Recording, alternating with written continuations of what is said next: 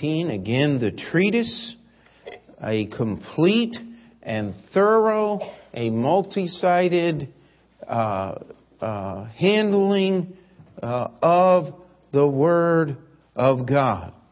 And we've gotten down through the first 5 verses of this. And we come to verse 6. It says, "Then shall I not be ashamed when I have respect unto all thy commandments. I will praise thee with uprightness of heart when I shall have learned thy righteous judgments. I will keep thy statutes.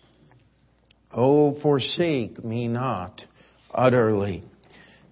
Now, as we are going through this first set of 8 verses here, every verse in the Hebrew begins with the letter A, and it is a poetry. Again, the ideas are what is being rhymed. The thoughts are being compared to each other rather than the words. This is the key to Hebrew poetry. And as the author here is going through, he starts out with where we will be if we will obey God. We're going to be undefiled. We're going to be in His way. We are going to be blessed. And oftentimes we talk about this. Who wants an unhappy life? And of course, everyone's hands go up. We all want to be miserable. No, we want a good life. And how many times have people said, well, all I was trying to do was have a good life? I think that was part of Madoff's madness, if we could say that, is he wanted a good life and he just couldn't get it through ordinary means, so he stole everybody else's money. But when it's all said and done, does he have a good life? No. The entire issue is, you think that if I just take this shortcut, everything will be fine. I think I've given the example many times that I learned automobile mechanicking working on cars that I needed to fix. You get out the little Chilton's book and it tells you everything to do in 45 simple steps. I say, sure, come on. You don't have to do every little thing they say now do. Yes, you do. Do what they tell you in the order they tell you to do it. Otherwise, you will pay for it. I remember seeing a labor chart in an automobile shop. It said, to fix your car. This was years and years ago. I think it was $25 an hour. To give you advice on for you to fix your car, $50 an hour. To repair your car after you tried to fix it, $100 an hour. And that's what we try to do with our life. God, I'm okay. I got it set. Well, God, maybe I could use just a little bit of advice. And it isn't too long before we find ourselves in a corner. Everything is going wrong. And we come back and God is just simply saying, you could have done this right the first time. But you got to listen. And in verse 5, the tension, the struggle of our life is, oh, that my ways were directed to keep thy statutes. God, I just wish you would put me in a little box and make me do right. Have you ever thought that? And then God starts just turning up the heat. He starts fencing us in, and we go, Lord, I was trying to be good. Why are you persecuting me? You said you wanted to be in the way. You see, the path is the narrow way. that Jesus was talking about in the Sermon on the Mount. But when I am in the narrow way, willingly, at God's direction, I have more freedom and more joy and more blessings than I do in the wide way, because I'm not destroying myself. Amen? Amen? How many of you have ever driven in the mountains? Not really talking about Pennsylvania. I used to think they were mountains until I went out west. My wife told me, these aren't mountains. These are just big hills.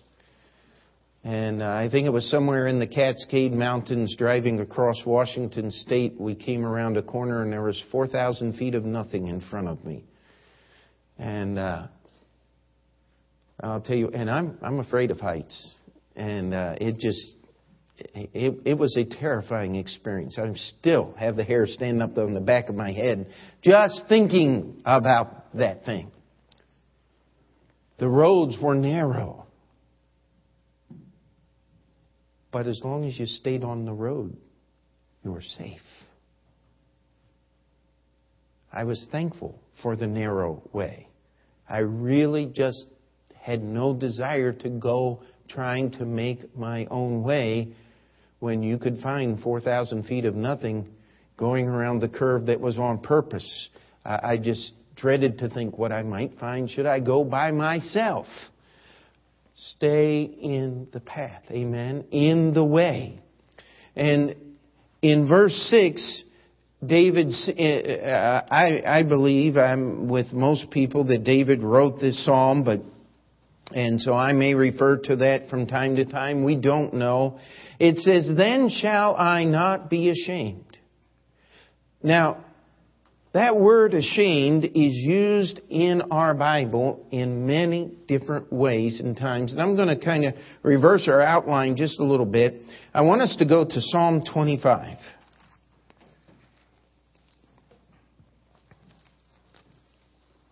Psalm 25 and verse 2. And you may know this verse. This is one of those psalms that was set to music. Unto Thee, O Lord, do I lift up my soul. O my God, I trust in Thee. Let me not be ashamed. Let not mine enemies triumph over me. Skip down to verse 20. It says, O keep my soul and deliver me. Let me not be ashamed, for I put my trust in Thee. Turn over to Psalm 31, verse 17. It says, let me not be ashamed, O Lord, for I have called upon Thee. Let the wicked be ashamed, and let them be silent in the grave. Now, are you seeing a pattern here? He says, let not the enemy triumph over me. Lord, I've put my trust in Thee. Don't allow me to be ashamed. But let the enemy be ashamed. Let the enemy be silent in the grave. I mean, when we think of this idea of being ashamed, what do we think of? Oh, I said something wrong. I'm ashamed that I made a misspeak. Please forgive me. That's what we think of shame. So far, David has a far more serious direction in this word ashamed. He's talking about defeat at the hands of the enemy. He's talking about destruction. He is talking about death. Now, almost everyone said, I was ashamed almost to death. No. But when David was facing Goliath, somebody was going to be ashamed at the end of the day. Fortunately, it was Goliath. He was ashamed, was he not? Now, he wasn't really there to experience it that much. He may have had a few fleeting seconds of, I don't think this is going the way I planned. But as the Bible says that stone sunk into his forehead, cranial fractures in that part of the brain do not lead to longevity. I mean, Goliath was dying as his body was falling forward. He was dead when he hit the ground. The only problem was the Philistines didn't know about it yet. They fully expected him to get back up until they saw little David standing on the back, pulling Goliath's sword, on the back of Goliath, pulling Goliath's sword out of its sheath. Now, I mean, you can't come up with better drama than that in any imagination of any made-up story known to mankind. But this is what David means. He said, I put my trust in Thee. Let me not be ashamed. But let the enemy be ashamed. Let the enemy be silent in the grave like Goliath. Look at Psalm 37, verse 19.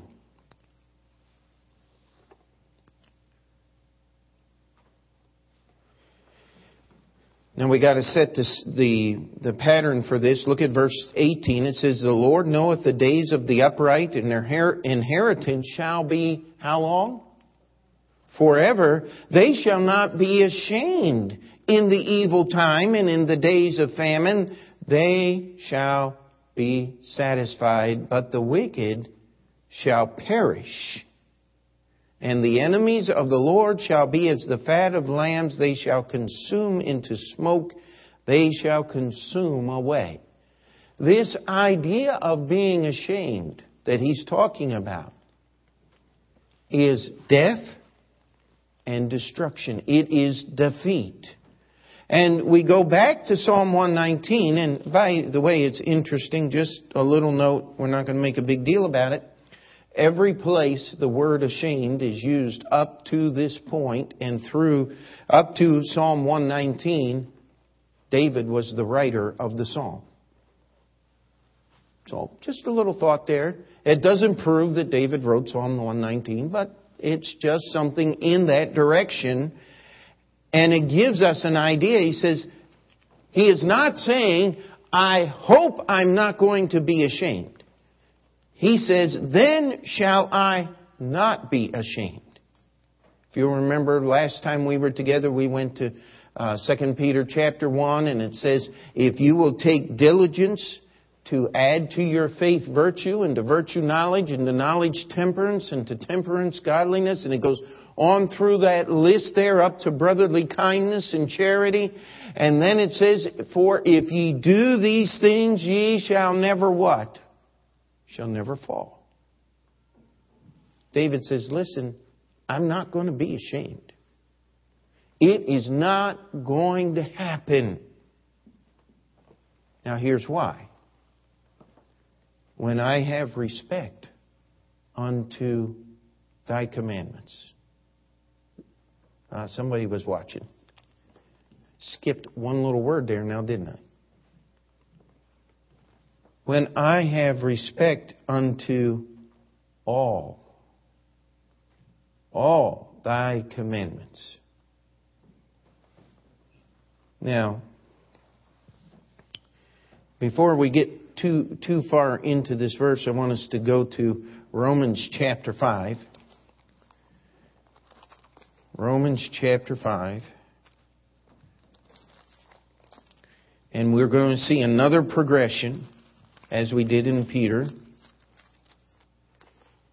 Romans chapter 5, verse 1 says, therefore, being justified by faith, we have peace with God. Stephen, how about you turn around and share your Bible with Philip? Yeah, I know, but Stephen doesn't have one. He needs to share one. So let's take this thing properly here. Now share with Stephen, all right? It says, therefore, being justified by faith, we have peace with God through our Lord Jesus Christ, by whom also we have access by faith into this grace wherein we stand and rejoice in the hope of the glory of God. And not only so, but we glory in tribulations also, knowing that tribulation worketh patience, and patience experience, and experience hope, and hope maketh not ashamed. Because the love of God is shed abroad in our hearts by the Holy Ghost, which is given unto us. Now, I'll tell you, we could spend all night on just this word ashamed here, but get the idea of what the psalmist is saying. You know, we've heard an awful lot in the past year about hope and change and how that we should hope that things are going to get better. Now, things have changed. Our effective unemployment rate is now pushing close to 20%. That is people that cannot find work, people who lose their jobs, and people who have given up looking for jobs. That is terrifying. Things have changed. But why aren't they changing for the better? Because they're not connected to the progression of things that are in this passage here. You see, until you put your faith and trust in God, your tribulations are not going to work patience. Until you understand that God is the one that is in control, that He is the one that has the right to tell you what is in the way and what is out of the way. He is the one that has the right to tell you what is right and what is wrong. I used to be very apologetic as a young preacher. I said, I'm not trying to tell you what to do. I don't say that anymore. I'm going to tell you what God says you ought to do with your life. Amen. Now, if you don't do it, I'm sorry, the first thing I'm going to do when everything falls apart is I'm going to tell you, you didn't get here by obeying God.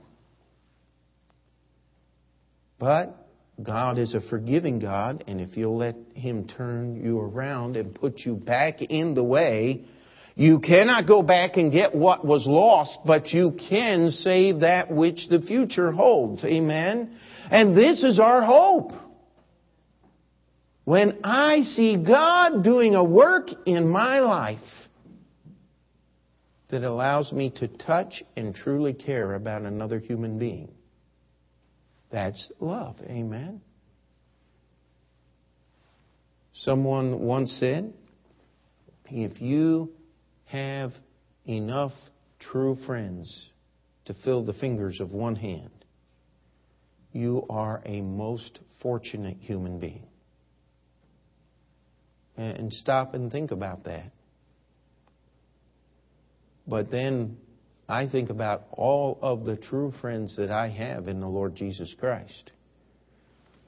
And I have to start getting out fingers and toes and calculators and Agabus, if you want to go that way. Just sit there, slide the little things over. Because in Jesus Christ, hey, guess what? We can truly care and love each other and lift each other up and keep moving forward, because God wants to do His work of love in my heart. And when that happens, I will have the boldness to serve God. You know why it's so difficult to serve God sometimes, and why we struggle so much to just be obedient to the Word of God?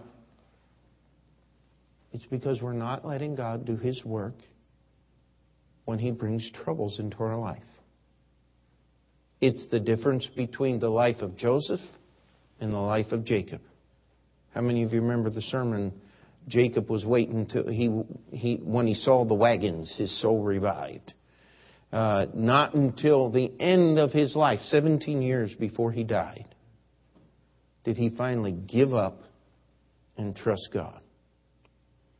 Joseph had been doing it all along. His life was a lot different than his father's.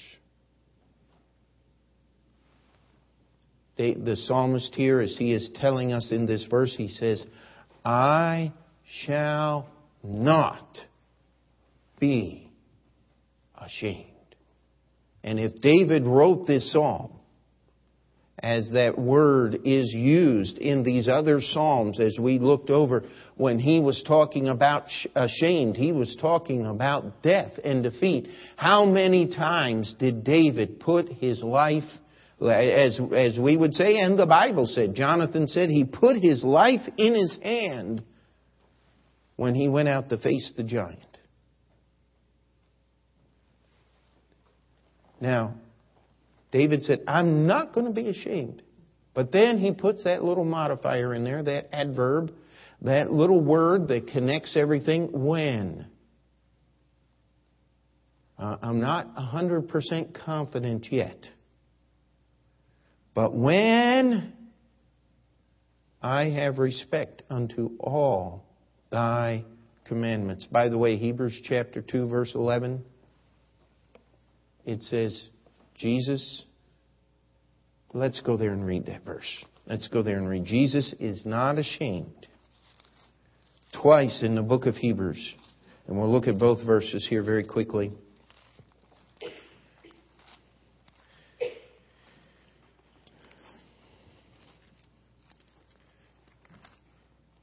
Hebrews chapter 2.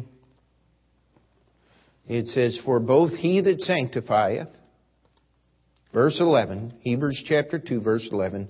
For both he that sanctifieth and they who are sanctified are all of one, for which cause he is not ashamed to call them brethren. I don't know if you've ever really been shamed by a family member. I mean, someone who was there that you just didn't want to admit that there was a connection between you and that person. I'll tell you what, I've had to deal with that in the family of God, people who call themselves Christians and do things publicly where everybody can watch. I remember we used to have a group of people who were very, very zealous for Jesus, and they would stand on Steinway Street right there in the corner, and they would grab their Bibles, and as you were walking by, they would literally scream in your ear and shake the Bible at you, "You're going to hell!" I'll tell you what, I was ashamed. And people would say, "Are you with them?" I said, "No, we're independent Baptists." Amen. We don't endorse that kind of behavior. I don't believe this book endorses that kind of behavior. And I want you to pray something that we need to get back out on the street. We've got to get this van hooked up and get the street preaching set up again. I love to preach on the street, but not that way. We're not here to needlessly offend people. I'm not trying to prove how tough I am. I can scream at somebody passing on the street. Oh, come on, give me a break. I had one guy tell me, he says, my job is to scare Catholics. I said, you know, brother, I thought our job was to win them to the Lord.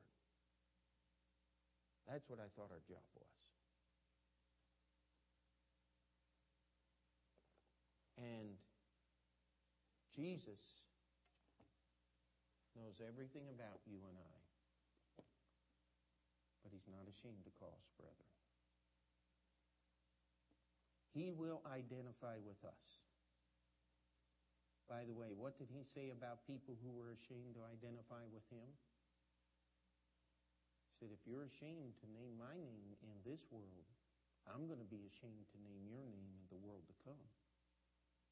You'd better check your Christianity out. If you have a living relationship with the living Savior, you cannot deny Him. Amen? One of the big battles in the early church, quote unquote, we use that term lightly, was what do we do with people who were members of the church, and when the Roman legions showed up, Jesus, never heard of him. I'm not one of those Christians. And then they came back a little while later after the danger was gone and said, Oh, I was so foolish for denying Jesus. Please forgive me and let me be a deacon in the church again. That's a tough one to deal with, is it not? And they had many, many arguments. And they said, well, listen, this is what the Bible says. If you'll deny me, I'm going to deny you. So they wouldn't let them back in the church. And another person came up with the idea, well, God forgives all sins, so let's just not worry about it. And you say, what's the answer, Pastor? God will sort that one out on Judgment Day. It's not for you and I to sort out. There are just some things we don't know. But I'll tell you what the Bible teaches us. If you're going to live for the world and live for the moment, you will be ashamed. The psalmist here says, I'm not going to be ashamed. Jesus is not ashamed to name us as His brethren. I am sure that He is ashamed of many of the things that we do.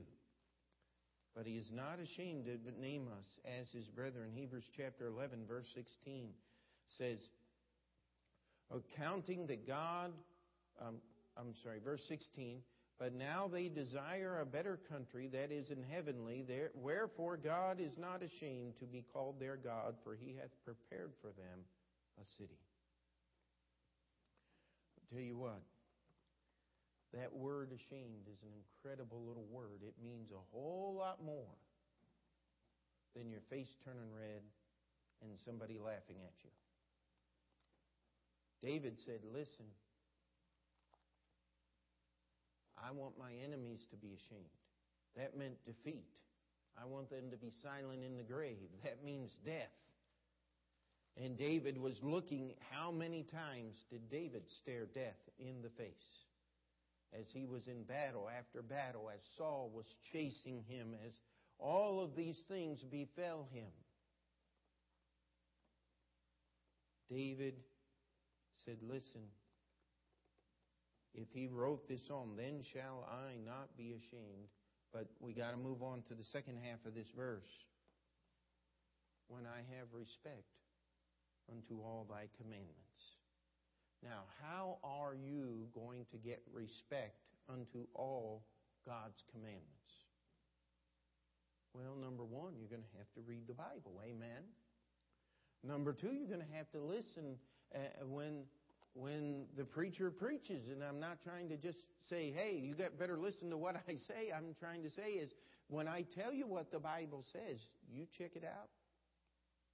If it's Bible, then there better be a change in behavior to agree with the Scripture. Not because I have authority, because I have no authority of myself. I am a sheep just like you are sheep. But my job as a sheep, my part in this body of Christ is to be a pastor. Each of us have a duty to fulfill, and we need to serve the Lord together. Amen? And so he's saying, listen, when I have respect unto all thy commandments. Now I think the key to understanding that phrase is look at the verse in front of it. Oh, that my ways were, what? Directed to keep thy statutes.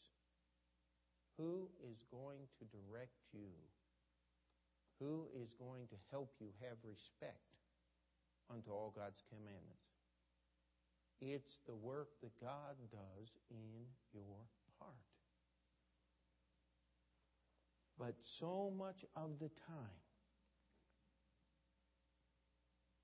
what is the biggest problem when we deal with respect? The A word.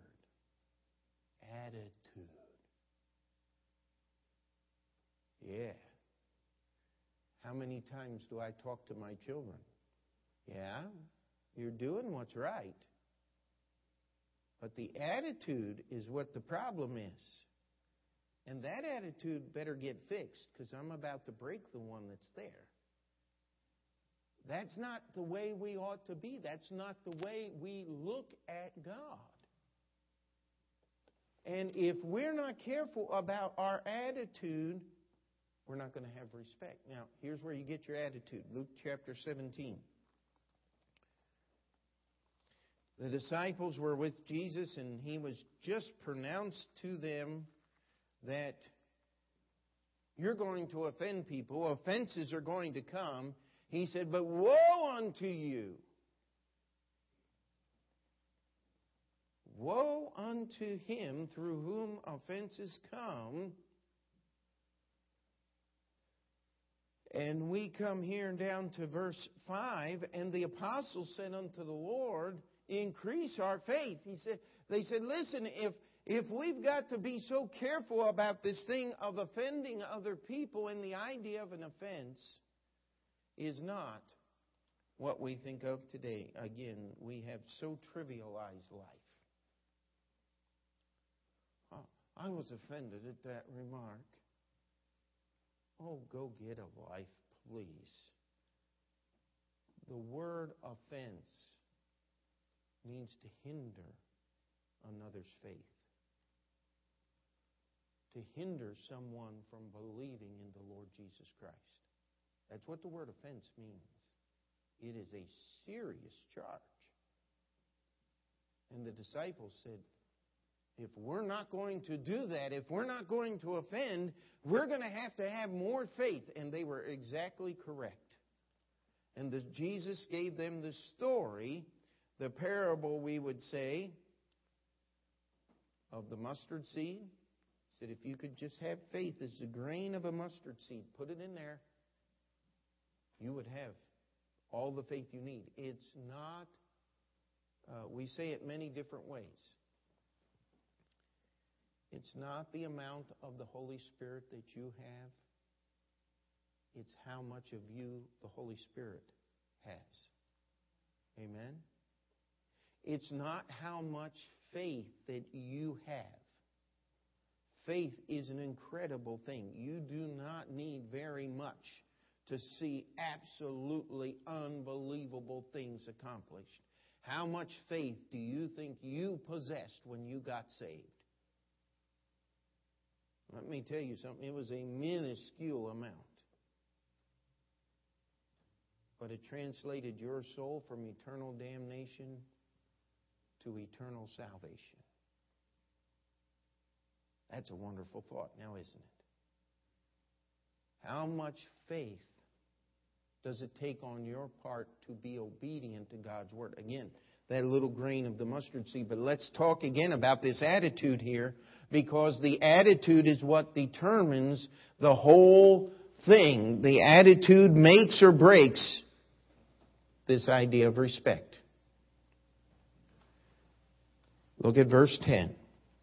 He gave the sermon, or the idea of the servant.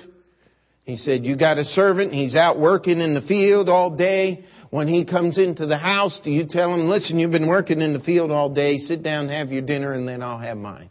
No. You tell him to wash up, serve me my dinner, and after I'm done everything, then you can have your time.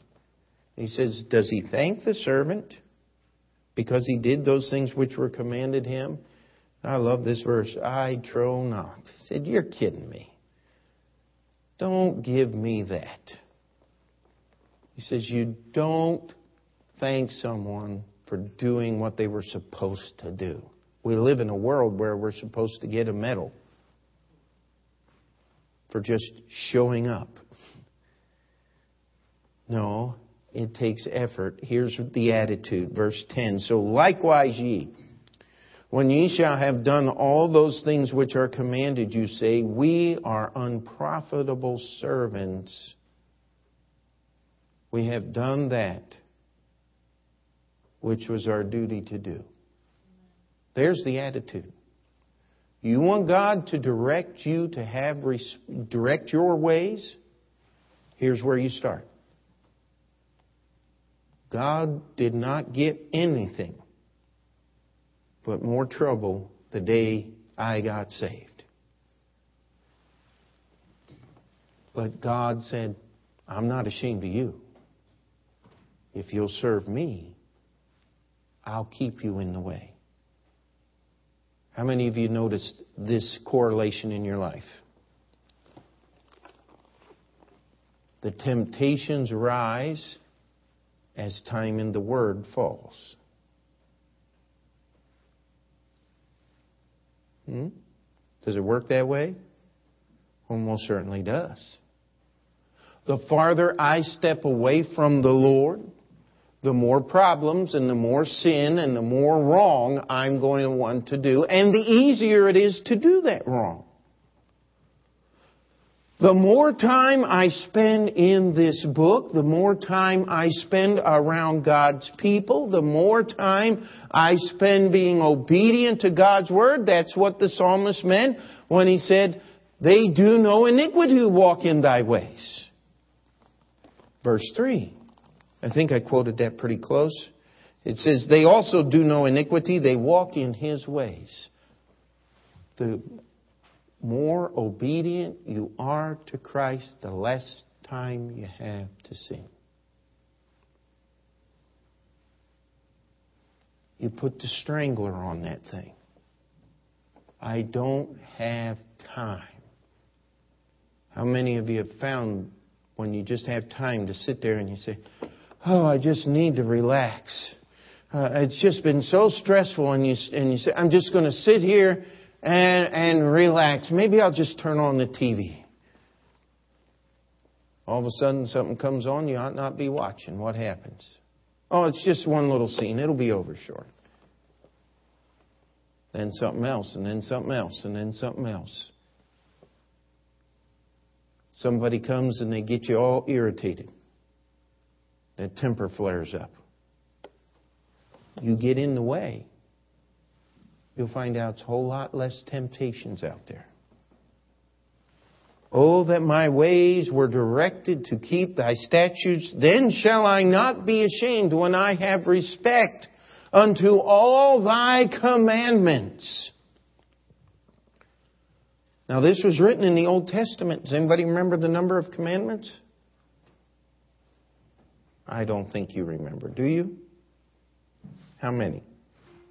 No. I knew that's what he was going to say. 613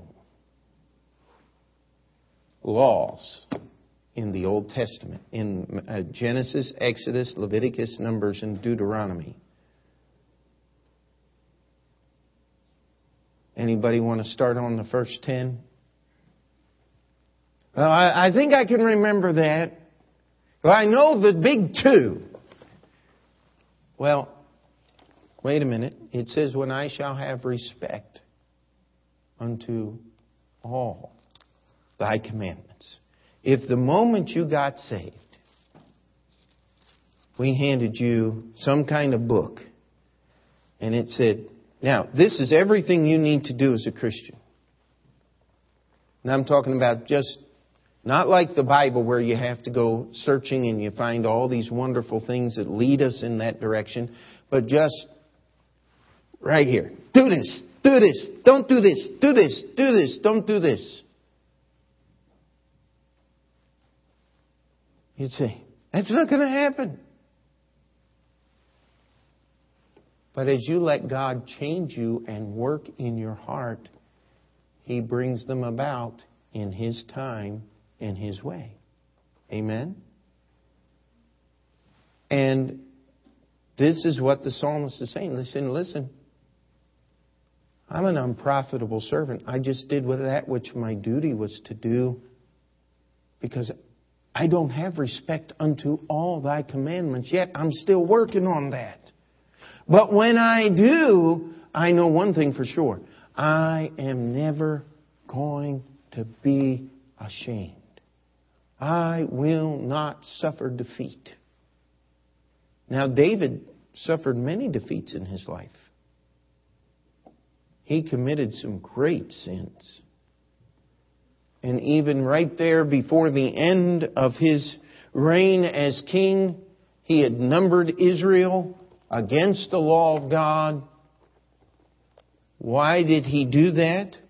Well, the Bible says that the nation had sinned. And God was going to judge the nation. And He put David in a position. And David wasn't walking with the Lord as he should have.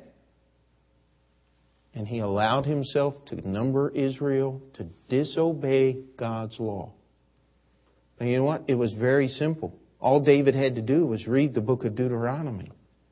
It says, "Thou shalt not number the people just to know the number." It said you were supposed to take a poll every so many years, and when you did, there was an offering involved, and there was a process that was outlined. David just wanted to know how strong and how powerful a king he was. Do you think that's why he may have said, "Oh, that my ways were directed to keep thy statutes"? I mean, this is a summary. Someone has described Psalm 119 as the life prayer journal of the writer. I almost wonder if the first 8 verses were the last ones written. I don't know. There's a lot of things we don't know about this psalm. But we do know that these first 8 verses summarize everything else that is in the psalm. They are dealing with the work of the Word of God in anyone's life who will allow God's Word to do its work. These are not things we try. We have so many, oftentimes, and I'm as guilty of this as anybody is. Somebody will say, "How you doing?" "Well, I'm trying. I'm doing the best I can." That attitude is not, "Oh, that my ways were directed to keep thy testimonies, thy statutes." That is not the attitude of having respect unto all thy commandments. Because it's not based on how hard I try. It's based on God's work in my life. And if you don't get in this book, God will not work. It's just that simple. And so, I think what we'll do, since it is 8:30, is we will stop right here. And it says, "Then shall I not be ashamed." It says, "For then ye shall never fall. For then shall an entrance be ministered unto you abundantly into the kingdom." That's 2 Peter. He says, "When I have respect unto all thy commandments." If I am obeying God's law, I don't have to worry about defeat. You know why so many people flunk out of Christianity? Because they're not trying to have respect unto all His commandments. Now, I like food buffets, don't you? I like to go through and pick what I want and leave all the other things that are there. And I do pick vegetables on occasion. But I want to make sure to get all that good stuff too, right? But it doesn't work that way with God's Word. I could tell you stories, and I'm just not going to do it. Not because of time, but because I'm not going to give you the details. But I have seen people lose their very lives over something as simple as not being baptized the Bible way. I've seen people lose everything just because they didn't want to follow what the Bible said. God is not going to give you any more until you start doing what you have. You take those little things and God will present it to you. You will know that God is working in your heart. I've had so many times people have come up, some of you right here come up different times. "Pastor, you just spoke to my heart today." Well, that's not Pastor, that's the Holy Spirit of God. And He's presenting something to you that needs attention. Don't wait till tomorrow, get it done. That's having respect unto all thy commandments. God, when you give me something here, You're directing me to keep Thy commandment. You're giving me this thing. You have commanded us to keep Thy precepts diligently. Because I want to be undefiled in the way, because that's where the blessings are. I want to be that blessed man that keeps the testimonies of God and that is able to seek God with our whole heart. You ever wonder sometimes why you can't pray the way you want to pray? Well, here's what it is. There's something, that heart isn't whole. The way is not undefiled. There's something in there that is pulling us out, that is slowing us down, that is giving us a different direction than God wants in our life. And as we allow that to happen, we can't seek Him with the whole heart. And if we can't seek Him with the whole heart, we can't keep His precepts diligently. We can't be undefiled in the way. We cannot keep His law or His testimonies. And what happens? We will be ashamed. But if you want God to make you not ashamed, you get into that book. I've often told people that are struggling with salvation, say, I just don't get it. It doesn't make sense to me. I'm not sure about anything. I said, the simplest thing is you've got to read. You've got to be under this book. You've got to be under the preaching. You've got to be under the reading of this book. Faith cometh by hearing, and hearing by what? The Word of God. The disciples said, Lord, increase our faith. He said, you want to increase faith? I'm an unprofitable servant. I just have done that which is my duty to do. That's the attitude that makes me have respect unto all His commandments. Not just the ones that are, this one's really going to help me. No, they all will help you. Every one of them. God has a purpose. And if we'll just follow them, He'll give us His grace. Let's pray.